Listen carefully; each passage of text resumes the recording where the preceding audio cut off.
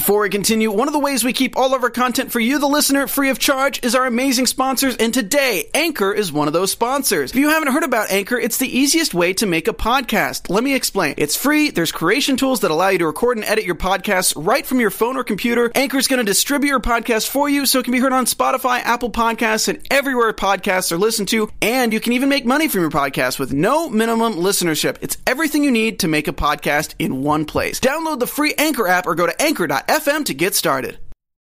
Hey guys, Megan Salinas here from the Z Nation After Show, and I've got something very exciting to tell you. You've seen her fly, now watch her move to a brand new network. The CW has a new hero when Supergirl lands October 10th. It's the season 2 premiere of the show critics call Pure Blissful Fun. This season, the Man of Steel will finally be revealed. Supergirl's Melissa Benoist teams up with Tyler Hoechlin, the newest Superman in the DC universe. It's a superhuman family reunion when these Kryptonian cousins join forces in the fight for justice. And if you're wondering if the next president will be a woman, we have your answer, because Linda Carter, the original Wonder Woman, guest stars as Supergirl's Commander-in-Chief. Even though Supergirl has her hands full fighting evil full-time, Kara Danvers is facing changes and challenges of her own. She knows what it takes to be a hero, but Kara is trying to figure out how to fit in with the human race while taking on a new job, new friends, and a new love who's out of this world. An evil corporate empire will rise that bears the name of an age-old nemesis, Luthor.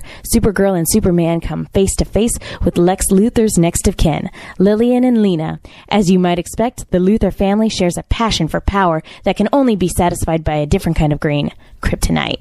Supergirl, all new episodes every Monday, now only on the CW. Hey there, zombie fans. Welcome to another episode of the Z Nation After Show on AfterBuzz TV. Tonight, we are talking about Season 3, Episode 5, A Scorpion and the Red Hand. We've also got a special guest calling in tonight. Stay tuned. You're tuning into the destination for TV superfan discussion, AfterBuzz TV. And now, let the buzz begin. I don't think I've ever had a more appropriate reason to bring in this song for an intro. You're welcome. It makes me so happy. Oh, gosh. Hello, Z Nation fans. Welcome to another episode of the Z Nation After Show on AfterBuzz TV. We've got a fantastic show for you tonight. Let me go ahead and let's not waste any time. I want to introduce my fantastic panel. To my left, Katie Cullen. Hi, all my buddies. You can find me on Twitter at Kiaxet. That is Kiaxet. Michelle Cullen. Hello, you can find me on Twitter at Michelle Cullen. I'm Megan. You guys can follow me on Twitter at TheMenguin. That's TheMenguin. We are also going to be keeping an eye on the hashtag ABTVZNation, and Katie's got the live chat pulled up, so we got you there. And as I mentioned at the top of the show, we do have a special guest calling in later on today. Special effects director Jason McKee. He also directed this episode, so stay tuned. We are really excited to hear from him about this one because, oh my gosh, the visuals in this one, guys. So good. Yeah, so just like visually, like aesthetically pleasing, but like at the same time very upsetting on a visceral level. I have to say my favorite little bit of B-roll was, because you know they had the toys everywhere, was the chattering teeth with the blood dripping from them. Just like, I like that, and I want that as an out-of-context gif that I can just throw at people and have them be like, what is wrong with you? Like, so if anybody asked you, what is Z Nation about, you would just tweet that gif at them. Or even just like, how are you doing today? Or, what are your thoughts on the election? I'll just hand them the gif and they'll be like, explains this is feeling. deep and also terrifying. Thank you. Those are my thoughts. Teeth and blood. Michelle, what do you think was your favorite visual in this episode? Oh my gosh, I couldn't. Because there are so many. There are so many. Like, not even just like the really gross, like gory stuff, but also just like the shots like next to windows and the shots of the waterfall in Spokane and just all those great location shots of Spokane as well. I will say it could be the makeup person in me, but the zombies hanging from the bridge with their intestines out, I was like, oh, I wonder if those are 35 feet. Like, if they measured that. I wonder if that's accurate. On one hand, that is so much intestine, and on the other hand, yeah, that's about the right amount of intestine per person. That's like when you had that fun beaded curtain when you were like 12, except now it's a curtain of terror. Yeah, I never had one of those. We had a cat. I didn't have one of those growing up, but Spencer's, the store in the mall, always did, and I always had fun going through it. Spencer's had like the rack of bead curtains, so you could just hit them all, and then the employees would get mad at you because they get tangled. This was a little bit more Halloween Horror Nights than Spencer. Yep. It just make you walk through the intestines. I really thought they were going to walk through it, and then no, the bodies were dropped on them. It was a twist. Let the bodies hit the floor. Surprise! Got you good. But yeah, I mean, I'm actually Just dropping in. I kind of would. Oh, boo! You know what? I'm not allowed to judge because I made a pun before the show, and it's documented on the internet, and I'm very upset by it. I'm keeping it forever. Why do you're going to need that so soon? Stop. No, that's okay. I will. I'm checking the hashtag. I will.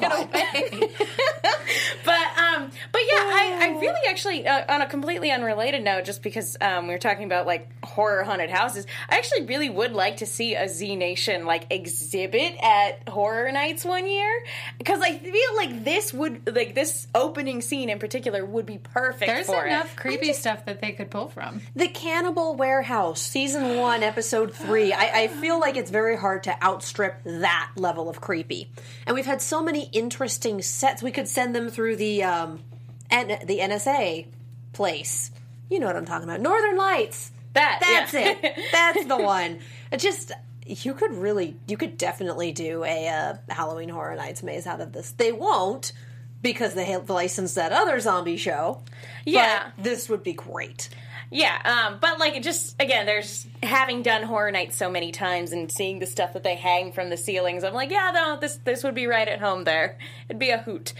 So talking about that opening action scene, yeah, that's probably one of the darkest openings I think we've had in a long, and I feel like I say that every week. I'm like, this was so dark, which is so, I'm always surprised by how dark it gets because the rest of the show is still so light and funny.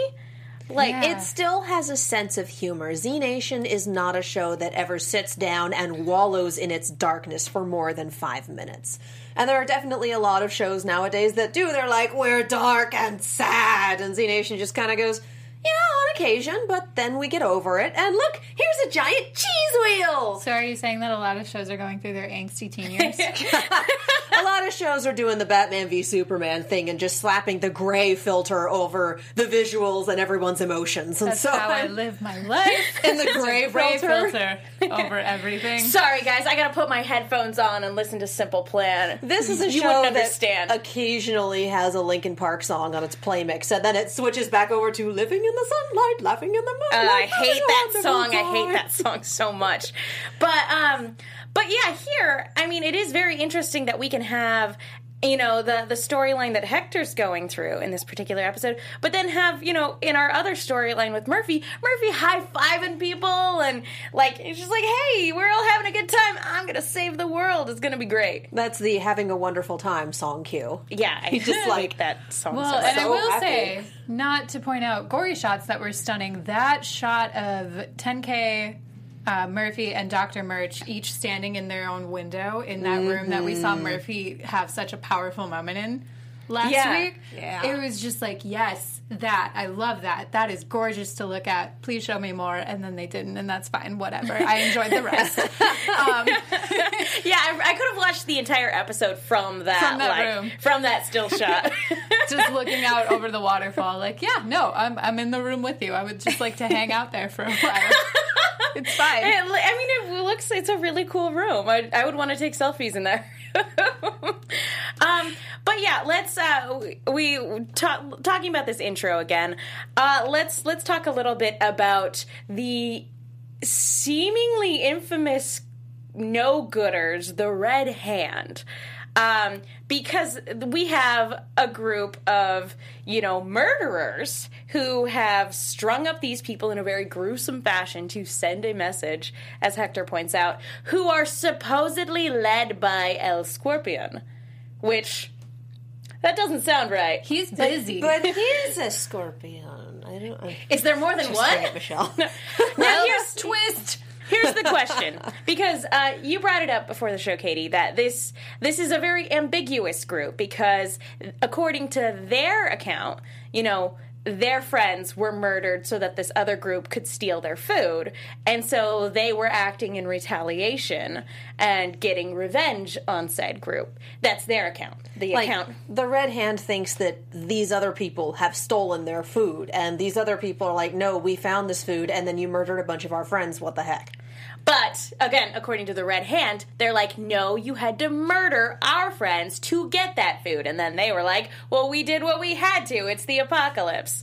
So we have two groups of people. Nobody's right. Well, yeah, we have two groups of people who think they're, who are the protagonists of their own story, who are at odds with one another, and our group is just kind of caught in the middle. And was it me, or when they first pulled up and went, there's this group that's killing our friends, did you guys react, just keep going, guys? Yeah. This has nothing to do with you. Just keep moving. You're going to get dragged into, like, a turf war. Just I feel don't. like that's just one of those, that sucks for you. We were just going that way, so we're going to Sucks for pass you. through the curtain. Goodbye and we're forever. gonna leave. Yeah, pretty much. Like, see ya. Let me see your hands. No, let me see the other side of your hands. Like, do you want to make sure I wash them before I eat? Jazz hands? Jazz hands. Jazz hands. So how about you, Michelle? What do you think of these two groups? I think it's interesting, and it's just really an example of fantastic writing that you kind of get used to watching a show, especially as it's going into season 3, and listening to the lines in the story and be like, oh, I'm introduced to this group of people first. We're going to learn about them, and then we're going to become attached to them, and then they're going to die. And that's fine. And that's that. But we really We have a formula. we get that stuff of like, oh, their entire family group was slaughtered in a really harsh way by other humans. It wasn't season. It was like, oh, humanity in the apocalypse. Am I right? And then we learn from the one survivor of the Red Hands, like, no, that's not right. That's not right. Let me tell you my life story for a second. That's the opposite of right. And then we get that same level of emotional investment, and then it's kind of like, it's ambiguous. It's just, who do I support? Who is right? Who is wrong? I'm going to eat popcorn and be thankful I'm here. And we also got a conversation in Spanish, which if you don't speak Spanish, you are SOL. Yeah, the subtitles were in Spanish, and I was like, no, I needed those.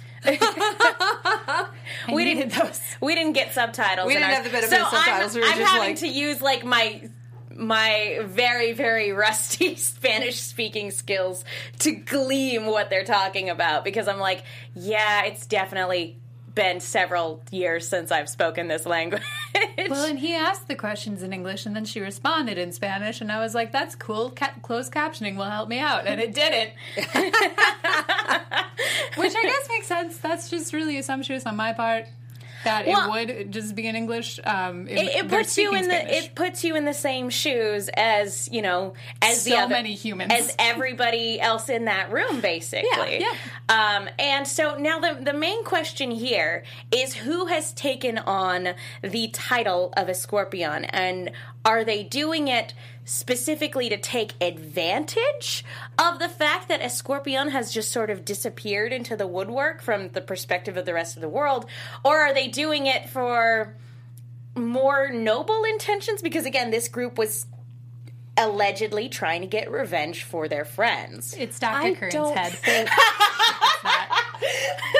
I don't think anyone is pretending to be a Scorpion. I think someone may have started the rumor. Someone may have said, yeah, he's leading us now. But there is no actual person pretending to be a Scorpion. There may be someone speaking for him. There may be someone in contact with him.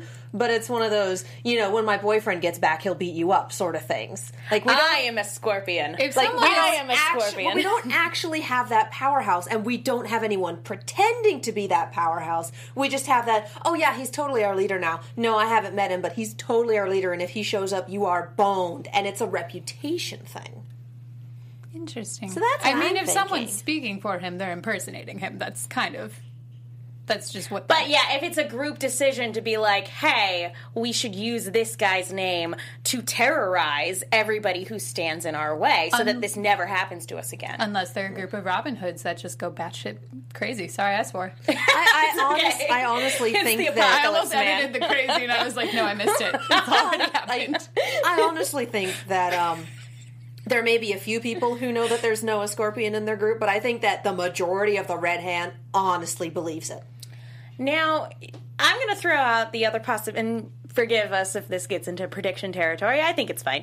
But, like, I like the idea of it being somebody that we've seen before. Oh, yeah. Of It's the man. La Muerta. La Muerta's dead. Yeah, she did. No, yeah, okay. she's super dead. She's really, But- really good. It's been a long day. Oh, okay. Speaking of, we have our very special guest calling in. Jason, is that you? Speaking of what? Yes, this is me. Hi, Hello, how friends. are Hello. you doing tonight? Hey, I am good. Thank you so much for taking the time to call in tonight. Yeah, of course. My pleasure. So, you directed this episode, and we were just commenting on how this particular episode had such an interesting visual style to it. What was your approach to this particular episode, since you are also in charge of a lot of the VFX that goes into this show? Yeah. I mean, I just really wanted to approach it from as real of an angle as I could. I mean, obviously our show is it doesn't take itself too seriously. It has a lot of fun. But this one was a little bit darker. You know, I did the Roswell one last year, which was quite a different episode. That one was a lot more, silly and kind of out there. And then this one, I always kind of just felt it was a little closer to episode 2 from season 2, where it was a little darker and, more just intense and aggressive throughout.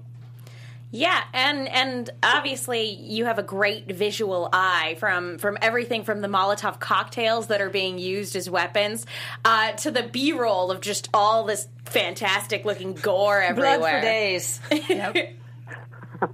Yeah, it's funny because I'm not really actually even a gore guy, but it's kind of hard not to be on this show, and it's I think I just like more messing with the audience than anything. So, having the second shot in the episode be literally a stomach being sliced open for a few frames is we're all just laughing on this side, this side of the lens. It certainly sets a tone for everybody watching it. Yeah, we're watching it going, it's going to be one of those episodes. All right. Let's do this. Yeah, definitely. And that's exactly the case. You want to set the tone right off the bat and kind of get everyone ready for what's in store. So when I'm for those who don't know the process of kind of how all these things work, when they approached you and asked for you to direct this particular episode, was this at your request because of the story, or did they come to you? How did that sort of work? Well, I knew I would be directing another one this season. I found out pretty early on. They were still writing all the episodes. I found out that I would be doing either episode 5. Well, it airs as the 4th episode, but as far as we're concerned, it was the 5th episode. I was either going to do that one or what will air next week. So it just, I don't know. I don't really know the process or why certain people get certain ones. I don't know if it's just kind of pick out of the hat or if there's more of a process than that.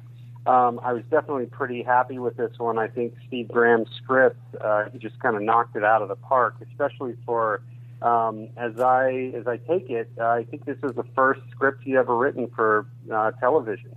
Oh, so, that's fantastic. Yeah. I felt very, very lucky. There was really, I didn't have to, there wasn't anything that was hard to wrap my mind around, or, I just felt it was a pretty, it just fit. I feel like it fit really well with what I wanted to do and what he wanted to do. And Carl, obviously, showrunner. Yeah, and I would have never guessed that this was this guy's first scripted television episode. It was amazing. That was fantastic. Yeah, it was like I said, he knocked it out of the park on this. Yeah, definitely. So, in preparation for this episode, again, knowing that it was a little darker than the last time you directed an episode for Z Nation, what do you think was the biggest challenge bringing this script to life?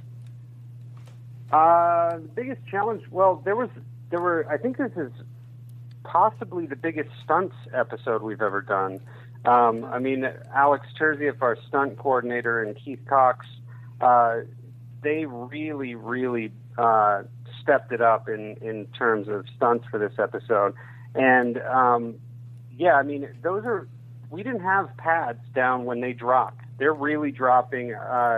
They dropped about 8 feet onto just hard concrete with slippery blood and all that stuff down there. They just did a real fall. Oh my God. They're, Wow. you know, 10K is jumping from everything and falling into the backs of vehicles and all that. You know, we make it look like he falls into a vehicle, but it's really just on the pads, and it's a visual effect to make it look like that. But still, there's a lot of stunts going on, lots of fights and chase and fights and all that kind of stuff in the park and up the fence and all that stuff. Some of it's trickery, some's not. A lot of dropping to the ground for sure. Yeah. Oh man. Yeah. Yeah, I think Definitely. the stunts were amazing. The thing that actually made me jump back in my seat a little bit was when, I forget the character's name, but he was heading toward Hector to fight him, and then he fell back on his own weapon. Oh yeah. That entire scene, the way it was framed, the effects, the makeup, there was so much blood. Oh yeah. That's the character of Ryan when Yeah. Hector pushes him away and he falls back on his knife. Yeah, that was a fun one to shoot. That it looks like it. Yeah. Yikes. So, do you normally?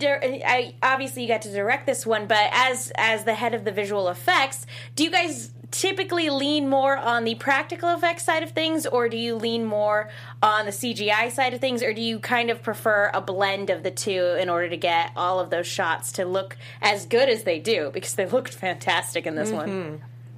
So I'm surprisingly enough, I'm always more of a practical guy, not out of laziness, just because I think it's always going to look better. So I try to approach it from, okay, how do we do this practically? And we're on such a low budget on this show sometimes that the easiest or cheapest solution is often not practical.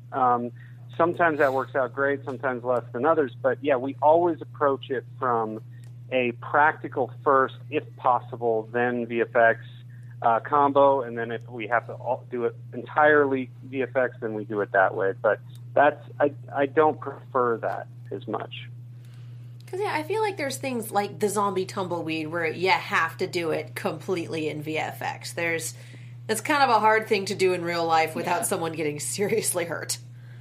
Oh yeah. I mean, there's some things where there's really no other option. We were always calling it the zombie scrum, and that was 100% CGI, and then the guys that fall off were real, but again. This I concur with you. I always think visual effects, practical, if you can do it, is usually the way to go. I'm entirely biased when it comes to my horror movie stuff, so I appreciate your dedication to practical effects first. Yeah, definitely. Yeah, thank you. No problem. So again, getting back to this episode, since it's a little bit of a darker episode on set, and again, we've talked to the cast a lot before, we know everybody's very professional, but how did you, did it change the way you approached from the previous time that you directed the show to kind of, again, everybody's super professional and great in this cast, but like how did that change from the previous time that you directed? I don't think it does, because, I think the assumption in a lot of cases is that if you're doing a comedy, everyone's joking around, and if you're doing a dark drama, everyone's sad. No, I think if you're doing a comedy, you're definitely trying to come up with and enhance on the comedy on set with figuring out new jokes or new gags or whatever. But other than that, it's pretty much the same. You're just trying to figure out the equation of how to do what you want to do in the short amount of time you have, and that really, it doesn't really matter what type of whether it's comedy or drama. It's always kind of the same struggles and challenges that I find to be fun. Yeah, no. That's awesome. Yeah. I concur. Again, and this cast is super professional, and we know firsthand from having gotten to talk to them that they know what they're doing and they're on top of it all the time. Oh man, they know better than anyone else. So any director that comes in, it's like Murphy or Keith Allen is going to know the character of Murphy better than anyone else. Kalita's going to know Warren better than anyone else. Hector's going to know. Or Emilio's going to know Hector better than anyone else. Everyone is going to know their character better than any director that's stepping in the shoes that week. So it's a back and forth definitely, but I think each director definitely brings their own style and unique flavor. But yeah, it's by this point in season 3, it's a well-oiled machine. Yeah. I would imagine so. Is there anything that you've built that somehow wound up on the cutting room floor? Is there anything fantastic that we didn't get to see for one reason or another? Yeah, we know things have to get cut for time purposes and commercials. All the time. And stuff like that's pure gold ends up on the cutting room floor. No, well, I'm sure in other episodes. Actually, quite the opposite in this episode. I don't know if I should say this, but when I did the first cut, we were about. I mean, granted, we were still missing a scene in there that was yet to be shot, but that scene was going to be only a minute or so. But I was about 4 to 5 minutes short, so I told Carl I'm going to go shoot a badass chase sequence through Riverfront Park in Spokane, Washington, and it's going to be 3 minutes long, and I just needed it to be at least that. And then we went and shot, kind of off the cuff, a 4-minute chase scene of 10K running through, fighting, jumping the rooftops, all of that. So it ended up becoming this much bigger deal, kind of because we were short on time for the episode. Oh, it was pretty epic. Necessity is the mother of invention, because, that was a fantastic chase scene. Yeah. But as for things getting cut, I meant like anything. Yeah, no. In this one, no. We needed everything, and then some. So yeah, no, we basically shot that whole chase scene, fight scene in an afternoon, just kind of run and gun. Wow. So second unit. Wow. No time to waste. Dang. No. I mean, each episode, this season, we've only been doing 5 to 6 day episodes, which, if anyone knows, that's really, really, really short for an hour-long show. Yeah, most shows get at least 8 days, right? Yeah, yep. And I think in season 1, we were at 6 to 7 days, and now we're down to 5 or 6 just because of, the way it goes, I guess. Oh, Lord. Man alive. That is insanely impressive. Yeah, it's a fun challenge, though. I like that, the challenge of it. I was going to say, in terms of the biggest challenge, that sounds like that was the biggest challenge of this episode. Everything in. Yeah, I think everyone's going to say probably the same thing. I mean, there's going to be specifics down to specific gags and whatnot. There wasn't, for me in this episode, there wasn't any really tough specific gags that we had to wrap our mind around. I know prior to making it, everyone was asking me how I was going to do 10K jumping into the water. I was like, that was just green screen. I just had 10K, Nat, Zhang just kind of strapped up against the green screen and kind of had him. I'm sure he felt silly waving his arms and pretending like he was going in the water. But then, we just shoot plates of the waterfall and then put him in it. Well, again, it looked really convincing. This was a fantastic, that whole sequence was really engaging. I never would have guessed that you guys shot it in an afternoon. No, it was so tense too. The two times. It's all of that is kind of. I can't say I really like doing it that way.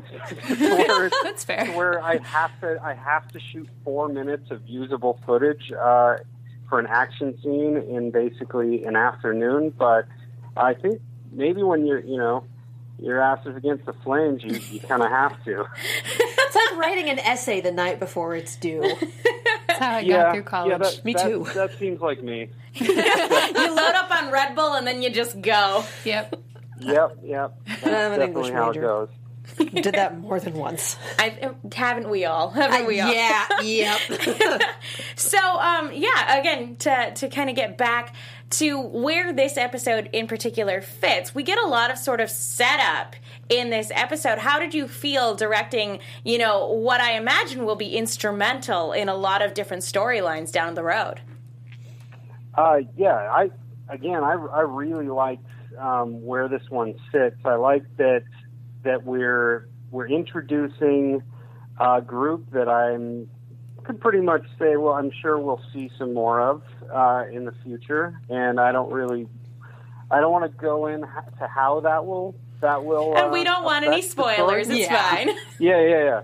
But yeah, I can pretty much guarantee we'll see some more of that in the future and how that plays in. But yeah, definitely you get some more backstory on Hector, and you kind of start to understand what he's going through, him and Warren together, and then sets up some storylines down in the future.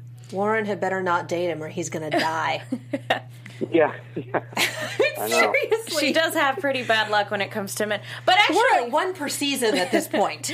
That actually brings up a good point, is we did have this wonderfully emotional scene between Hector and Warren when for a brief second there he thought she was gone. And I wanted to know, what was it like on set seeing Emilio give that very moving performance of you can't leave me. I need you. So let me give you a little backstory on that scene, actually, to begin with. That scene really didn't exist before. It used to be that, and it was good before. It was the bomb zombie comes up, it explodes, she throws the monkey out, it explodes back, and then we were just going to have a get back, and it explodes near them, and then they get up and they have a zombie fight, and that would have been fine. But the tease on the Warren death came out of, I just knew with the time frame we had and what the resources that we had, we probably wouldn't pull off the gag that well. So I was like, well, screw it. Why don't we just play it off of her face? And then make you think that she's accepting her death, and she gets blasted back, and then Hector comes over, and then we get into the fight. And so that just came out of knowing that with the time constraints and the resources that we had at that moment, we probably wouldn't pull off something for just a gag. And so I thought there was more opportunity to do something interesting there than just a gag. So that's how that kind of all came out. I gotta say, Emilio and Kalita were amazing in that. Emilio kept, first off, he came up to me. He's like, I don't think I should cry. I was like, I'm not asking you to. Just whatever you think you would do in this moment. And then I kind of is cool. And then I kind of ran him through maybe some thought processes. Man, those two are so game to play that it's awesome to direct them, and it's awesome to see the process, because he takes you right to that point of almost crying, but not quite. And I think sometimes that's even more touching than full on faucet, turning the faucet on. So it's always great to work with them. The entire cast, really. I mean, this cast is great. Yeah, I think you're right. I think tears would have been a little over the top for that particular scene.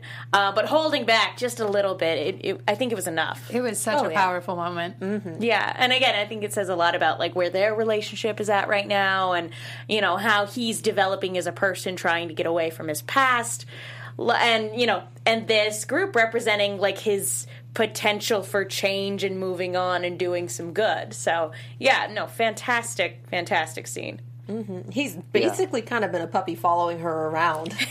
Like, I've but latched onto he's you. no pushover. He's no pushover either. No. You know, it'll be interesting to see where each of them goes. You know, in the future. Yeah. No, we pretend like I don't know. We have so many questions. And we can't ask any of them. And I know it's so hard because you guys know, but you can't say. And obviously, again, we don't want to be spoiled either. I got spoiled for the very end of this episode on Twitter over the weekend before I got a chance to watch. So we appreciate no spoilers. Yeah. Yeah, and I gotta say, you guys opened with Nick Cave and the Bad Seeds, Red Right Hand. I actually had that in the end credits, just in my edit that I knew I would never get the song, but just for fun, I had that in the end credits. So it was funny. That's hilarious. Yeah. Is that where the idea of the group came from? Just like, hey, I'm jamming out to this song. There should be a group in the apocalypse called the Red Hand. I'm not sure. I wasn't in the writer's room, but maybe. I don't know. But yeah, no, I love that song. So when they called the group the Red Hand, I was like, that's fantastic. And I just started humming it to myself. Oh, yeah. That makes me very happy. So, do you guys have any other questions for our wonderful, wonderful guest? We start getting to that point where we need to probably wrap it up a little bit. Not at the moment. I really enjoyed this one. Yeah, this is one of my favorite episodes out of all 3 seasons. I concur. I concur. I've got one more question for you because again, I know that like you guys had this crazy time constraint and everything like that. But I want to know, what was your favorite behind the scenes moment directing this episode? My favorite behind the scenes moment directing this episode. This episode was a pretty easy one. I felt like. There wasn't any crazy drama or crazy mishaps. The big wide shot where everything is with Doc and Addie and Sunmay and the Red Hand starts attacking. That one was a pretty fun one to shoot. The fight scene between them with the tooth ripping out, that was a fun scene to shoot. Really all of it was fun to shoot. So it was like every day there's something big and you know the dramatic scenes with Warren and Hector, all the fight scenes. I guess probably our single biggest day was that opening fight scene with the disemboweled zombies. And that was fun. That was a big stunt day, and you know we ran through kind of the whole scene and all the fights all at once. And it's like because it's not that difficult to direct a fight, but when there's 4 fights happening all at the same time, and each one has to time up with the other one, that's when it gets chaotic. So when we first ran through that, it was like, okay, well that's crazy.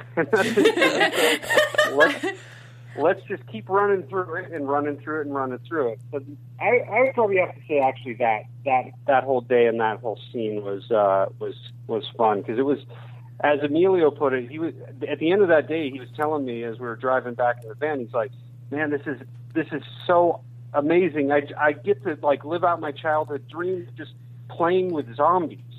And so it was a lot of fun. And again, that I can't stress again how like both chilling, but at the same time very Z Nation that opening scene was, because not only do you get the 4 zombies like hanging right there from the bridge, but you also see several bridges down the line more people hanging, and even Doc's just like, wow, like. Every now and then, you do come across something that actually phases you. The apocalypse, man. It was a very Pirates of the Caribbean moment for me. Just when they have the Pirates Be Warned scene, and it's those 3 hanged skeletons. Like, yep. Yep. Bad things happen here. Thieves. It was kind of a medieval twist to it because of the paint and the hanging of the bodies is like a warning sign. Yeah, exactly. Getting back to our roots. Again, that was a scene that I thought, I'll get a few hours to shoot this scene, and then Esther, my first AD, scheduled me an entire day, and I was like, all right, well, yeah, I feel like we should have an entire day, so all right, let's elaborate. And so then it became this much bigger deal than just a few kills and we're out. You know? Yeah. So it's interesting how things line up schedule-wise, and the result is always because of that. Yeah, and again, like, it went above and beyond the, what could have been, just a by-the-number zombie kill action sequence, and it was anything but. So, well done. Thank you, yeah. I do want to, we touched on it a little bit, but with Addie, Sunmay, and Doc, I really like that we had this sort of lighthearted kind of B storyline for this episode, because again, it was so dark. What do you think of these three kind of developing and growing as characters? Because Sunmay is so new to the group. I like where the season's going. Again, I've got a lot of. I know where the season's going, so I don't want to give too much away. But I think everyone, I think people are going to like the season and where it kind of goes. In the past, we've always had a through line, but it's been a little bit more maybe movie of the week. But this season seems to be, and maybe you guys disagree, but it seems to be a little more of a through storyline through this season so far and going forward. Given how it started, I feel like it has to be. Yeah, and I'm sure there's varying opinions. Some people probably like one way or the other, but I kind of like where it's going, and I think you still get the fun differences between each episode, and some are lighthearted, some are not, some are weird, some are pretty straightforward, but I think everyone's going to like it. Well, I'm looking forward to that. Just another reminder that dentists are not to be trusted in the zombie apocalypse. We know this. We know this for a fact. Yeah, definitely. Yes. Well, again, Jason, thank you so much for taking the time to call in. Do you have any other upcoming projects that you can talk about? I know that when things are wrapped up in NDAs, it's difficult to discuss, but is there anything you can tell us about? Not currently. I'm kind of just really entrenched right now, trying to, because while it's airing, we're playing catch up and trying to finish these episodes. So it'll literally be on our computers being worked on and then on the air the next week sometimes. So it's the schedule is sometimes that close. So we're kind of still in it. You're still under the gun, yeah. Yep, they've wrapped principal photography now. They just did, but we're still putting the episodes together and trying to get them done in time for air. Well, keep up the fantastic work, because it is really showing on the screen this season. Yeah. Hey, thank you. Thank you so much. Where can people go if they want to keep up with you? They can go to Twitter, and it's @Gorgonzola. That's like the cheese, but with no N. That is me. Well, again, thank you so much for taking the time to call in. Can't wait to see what the rest of the season has in store. Hey, thank you. Anytime. Thank you. Have a wonderful night. Thanks, Jason. Thank you. Yeah, thank you. You too. Bye. Bye. What a cool guy. Yeah. So great. I love the idea that they shot that entire action chase scene in an afternoon. Crazy. That was one of my favorite moments. It was incredible. Because there were 2 times that 10K fell down and you were like, Nikes. I stopped myself that time. You did. It's already too late. It's out there. Well, we're not explicit yet. Right now we're just PG-13. But yeah, it was such a tense chase scene that it's crazy to me that the whole thing behind that was we need 4 more minutes, guys. Let's just do this. He's eventually going to go over the falls, but we got to get him there. It's so funny because it just felt like such a natural progression of the story because of where Murch is at. And yeah, let's go ahead and talk about Murphy the Messiah and his sort of like weird cult that's developing here, because it was really weird when he was in the tent, talking to the sick person. I got a real like reverse Jesus sort of feel from it. I'm like, I feel like this is, the quote unquote Messiah going around and healing the sick, but I don't like this. What does biting take out of him? He's like, no, it'll kill me. Just like, But then, we find out that it's because Murch has been taking his blood. So I guess the implication, and because we've never actually seen him bite someone, I guess the implication is that there is kind of a physical effort that goes into it for him, which is something we didn't know before. He definitely bit Dr. Murch a second time. Just like, that one was worth it. Were you guys surprised when you see that Murch like had the ability to like vaccinate her?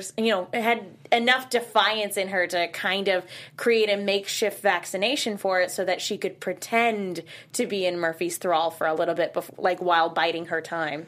Well, like we've seen with 10K, it's not like them being bitten wipes out their personalities. They have to follow orders. It's very much a would you kindly sort of thing. But that doesn't mean they're not still people, and that doesn't mean they're not still themselves. So Murphy... That they still can't argue while they're loading a gun to follow orders. Yeah, so Murphy didn't, think in enough circles to go, she's smart enough to do this, she's smart enough to go against me, and never ordered her, stop doing that, don't make a vaccination, don't do this, don't do that. He's very much relying on her and her scientific know-how. And so, under the guise of, yes, I'm making the vaccination, yes, I'm doing this, well, she is... And she's also making stuff for herself and 10K on the side as well. Yeah. Because he never told her not to. So that's not an order she has to follow. Yep. And it was very interesting to see his, awareness, too. He's like, I can tell you're fighting it. That you'll come around eventually. It'll be fine. It's such an interesting thing that he has that, connection and that level of awareness of the people he's controlling. It's kind of creepy. Yeah. He absolutely knows. And so, I'm not surprised that she started doing this. She used to have power over him. And I'm sure she did not like this reverse situation in any capacity. And 10K was her best ticket out of there. He's capable. Yeah.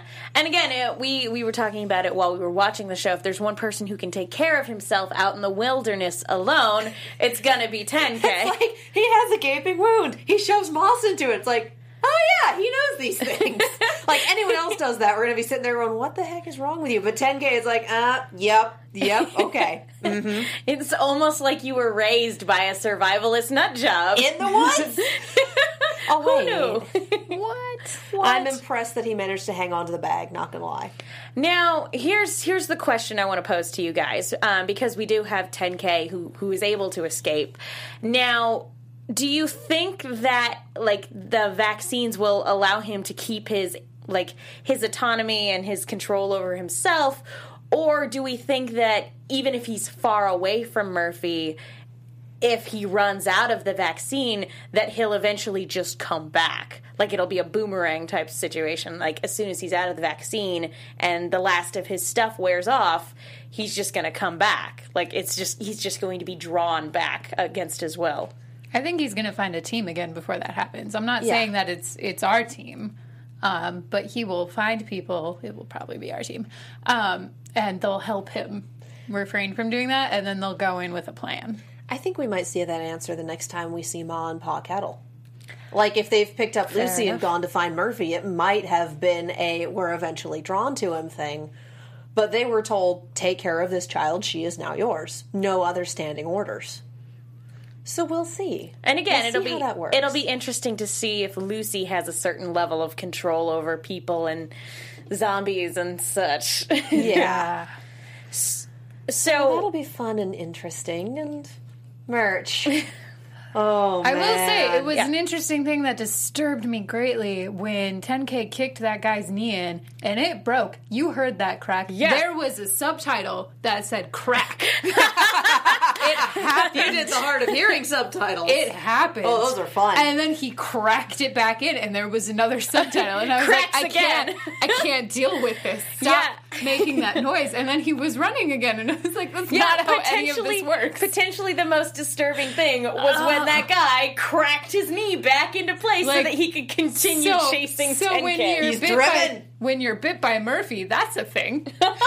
You know, they did mention... it might have been the military thing, because wasn't he one of the military people? Some military garb, yeah. yeah. I think he was one of the people left over from the sub. As someone who has broken their knee, that's not how that works. Oh, no, I think it was dislocated. I don't think it was a fracture. I think it was a dislocation. That's not how that works. Point being, he is on some crazy magic juju if he can get up after popping it back in. Yes. I'm on the Murphy. I feel no pain. I mean, it does raise a lot of questions as to, like, what is the extent of this healing factor? And... probably the most upsetting thing was Murphy's refusal to help this person. She dies, turns into a zombie. Is like, okay, just put her in the moat. It's fine. You know, sorry for your loss. Just like, okay. He's still Murphy.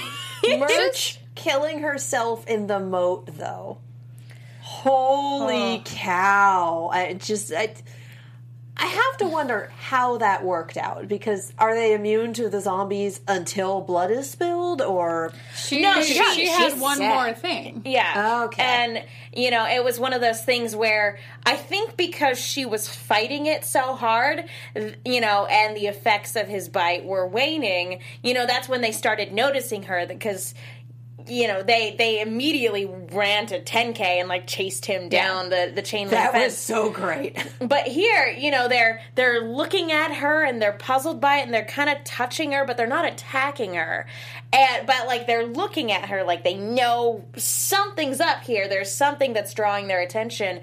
And then she stabs herself with the vaccine and they just swarm on her like freaking locusts. Yeah. I didn't realize it was the vaccine. I thought she was just knifed. No. Okay. It's like a terrifying walking the plank moment. Like, with those close-up shots of the zombies touching her and her just knowing that she's going to die while she's fighting this so hard. And die horribly. And this was the choice she made because, you know, in the wake of him going, we'll make another 10,000 vaccines and we'll make another 10,000. 10,000, 10,000, 10,000. Yeah, and she's just, like, she clearly doesn't... It's weird because she was willing to create the vaccine for the rich fat cats at Zona, but she has enough integrity to be like, no, I'm not reshaping humanity in your image, you know, I won't be your puppet. And that's the decision that she makes. She would rather walk to her death than be his puppet. And that's extremely unsettling, but also kind of badass. You know what that means. Murphy has to find the group again because they have Sun May. Ooh. Or the group will come to him with 10K. That's true. What? So, like, he could get... they have to be reunited because he needs a doctor with that level of know-how. And Sun May is the only one at this point. That we know of. I'm very... Although... We'll talk about it in predictions in literally just a minute. I am sad to see Merch go. Because she was, especially having, you know, seeing her go this way. She's it's like, there's so much I want to know about, the, you know, what we missed. I will say she's in the previews for next week's episode.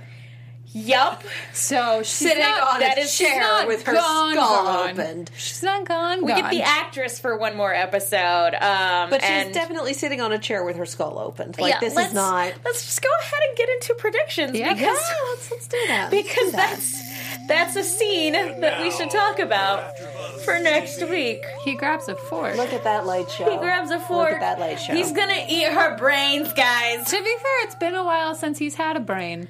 True. Yeah. Not like an insult, like he ate one. Oh no, let's go with physically. It's been a while only had a brain. We already did the Wizard of Oz episode last season, guys. We did, that's right. Who was the Tin Man in that? I'd have to go back and rewatch. But yeah, no, it was the Scarecrow that needed the brain. The Tin Man needed a heart. Anyway, that's neither here nor there. Both of them are Murphy. But we had him eat a brain in the past, but we didn't have, and you pointed this out, we didn't have a warm body sort of scenario where he eats the brains and then he absorbs the memories and knowledge that person had. Maybe that we saw. Maybe it's because that brain wasn't fresh, but like Dr. Murch is here, and that seems to be Murphy's plan, is to eat her brain and see what happens. And see what happens, guys. Pretty much. Why not? It's like experimental drugs. Just do it. And I mean, he did have, I was going to say he bit her, and so they did have this connection, so maybe that can be used as a way to sort of link the information together, but she injected herself with the vaccine, so I don't know if that is going to be like the... And who knows, it might not work. He might just eat her brain and be like, it was delicious. Fava beans and a nice Chianti. Well, and, I mean, we don't know for sure that she's dead already in the chair. She might just be almost dead. Almost dead. Her head was definitely open, though. There was some exposed. You brain. could still be dead. alive. That's true. That. But Murphy's not skilled enough to do that. Let's be real. I like that prediction that he's either going to seek them out or he's going to get 10K back and use him as bait to lure them in. I think that's a very good prediction because of Sun Mei. Because they don't know that 10K's alive. Yeah, and so it'll be interesting. Any other final thoughts on this episode and potentially next week's? Next week's episode is called Red and the Wolves. I told you she wasn't dead. Yeah. I told you. Or she's just alive in his memory, and it's the thought and memory of her that keeps him going. I don't know. But we did have that shot of a murder of crows, so who knows? 5K could still be alive. That's true. It could be. I don't think he was dead. I will say it threw me off that Addie freaked out so much about having her tooth pulled. I feel like she's such a survivalist that she would just be like, get it done and let's move on. But she freaked out. That threw me. I think the line that was the justification for it was like, if she starts losing teeth, then that's it. Like she's just going to let the rest of herself go or something. I know it was put in there for, like, comedic purposes, but yeah, it is kind of, like, weird. It's like, or maybe she was just really afraid of the dentist before the apocalypse. Also, pliers in your mouth, oh God.